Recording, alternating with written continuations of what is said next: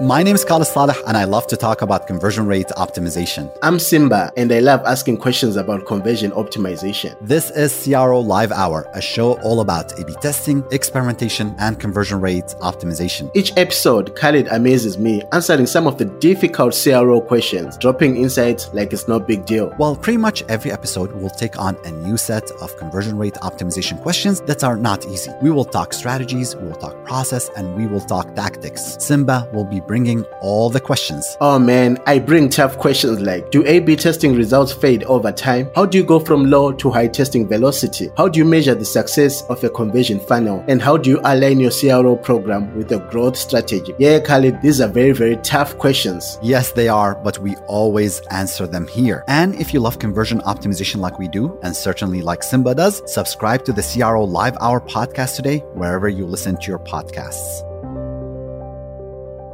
Hello everyone. Thank you for being here. Welcome to the CRO Live Hour podcast. This is a short episode. We usually have long and short episodes. So for these short episodes, I'll be hosting them by myself without my co-host, Khalid Saleh. So the idea behind these short episodes is to focus on one topic at a time or on one question at a time. So in today's episode, we are focusing on the culture of experimentation. How do you build a culture of experimentation? Or what are the components of a successful culture of experimentation? So I had a chat with Khalid some few days ago about this, and then this is what he had to say.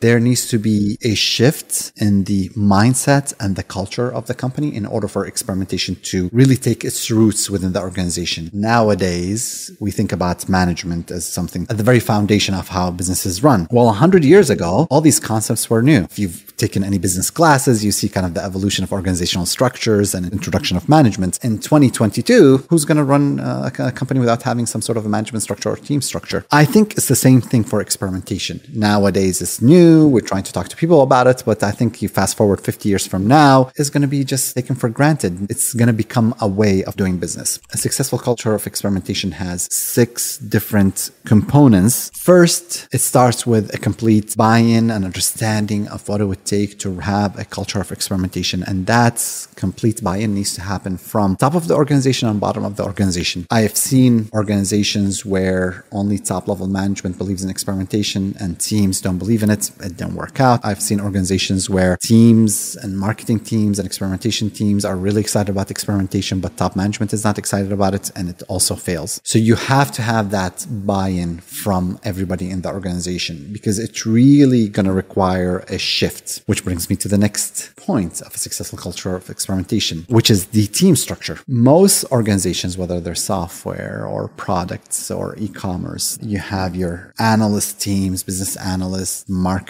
whatever they might be, but the people who are doing the analysis of the business. And then you have your design teams, and then you have maybe your development teams. That's kind of a typical structure. And there are silos between these different teams. In order for you to have a culture of experimentation, you're probably going to have to change the makeup of those teams. You need to break down those silos. These teams need to be communicating, and it's even better. Instead of having an analysis team, a design team, and development team, you actually need to have a team that consists of people from those 3 different teams. What I like to call as optimization pods. So now I have an analyst and I have a designer and I have a developer working together as a team, as opposed to like I have nothing to do with designers or developers. A third one, in order for you to have a successful culture of experimentation, you have to really come to this realization that there is a big difference between perfection versus making progress. Traditional design, traditional development is all about getting the piece that you're working on perfect. We don't roll out anything until we've tested it completely. We make sure that we have all the details, all the T's crossed and the I's dotted.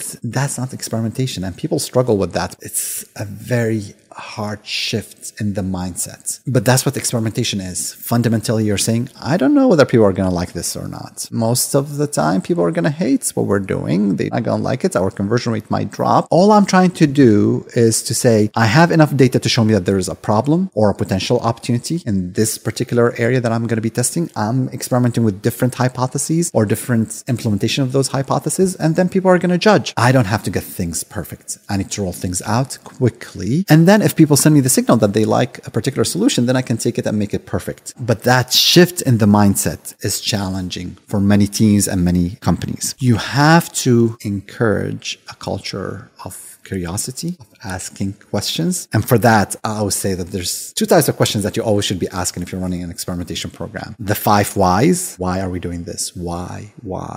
If you only ask why once, you're going to get a top of mind answer. Top of mind answers are not helpful when it comes to experimentation. But if you ask why 5 times, and I think that's the kind of a Japanese business culture, is like ask why 5 times. Why are we doing this? Well, we're doing it because people struggle here. Well, why do people struggle over here? Well, people struggle over here because the usability is not good. And why is the usability not good? Another question that I love to ask is, so what? I'm looking at this metric and my bounce rate is at 80%. So what? By the way, people get really frustrated when you start asking them, so what? So what? So what? Because it forces them to think and go from these very superficial answers into digging a lot deeper. And that is hard. That is challenging. That sometimes people feel very uncomfortable with. Number 5, you need to have a shift in the mindset from I like this, is very subjective, into data-driven decisions. And I hate the word data-driven decisions just because we've used this so much as marketers that, it's one of those terms. But really, your decisions should be based on data. Sometimes you have to say, you know what, we don't have enough data to make a decision. We need to collect more data, more insights before we make a decision a certain way. That means that people have to give up their opinions sometimes. That means that me as a CEO, I'm willing to say, oh man, I think that this design absolutely stinks, but people love it. I'm willing to say, well, we will go with what people love. It is challenging, by the way. I cannot imagine the number of times where we have a design that wins, that absolutely kills it in an A/B test. But an executive who hates that design comes and looks at it and is like, no way. Initially, lots of times what those executives do is they initially accept the winner, but they're still struggling with it. And they look at the metrics again and again. And a month later, they're like, oh, can we tweak it? And they keep on coming back. And the data shows them that, you know what, you got to leave this alone. This is what people like. And this is not strictly for executives. I've seen data scientists who struggle with that, which is sort of funny because part of your job as a data scientist is to look at data and analyze data and leave the subjectivity of your opinion aside completely. But people sometimes struggle with that. And then finally, successful culture of experimentation requires you to shift from being conservative into taking more risk, being more aggressive. If you're going to run an experimentation program and you're doing 1 experiment per month,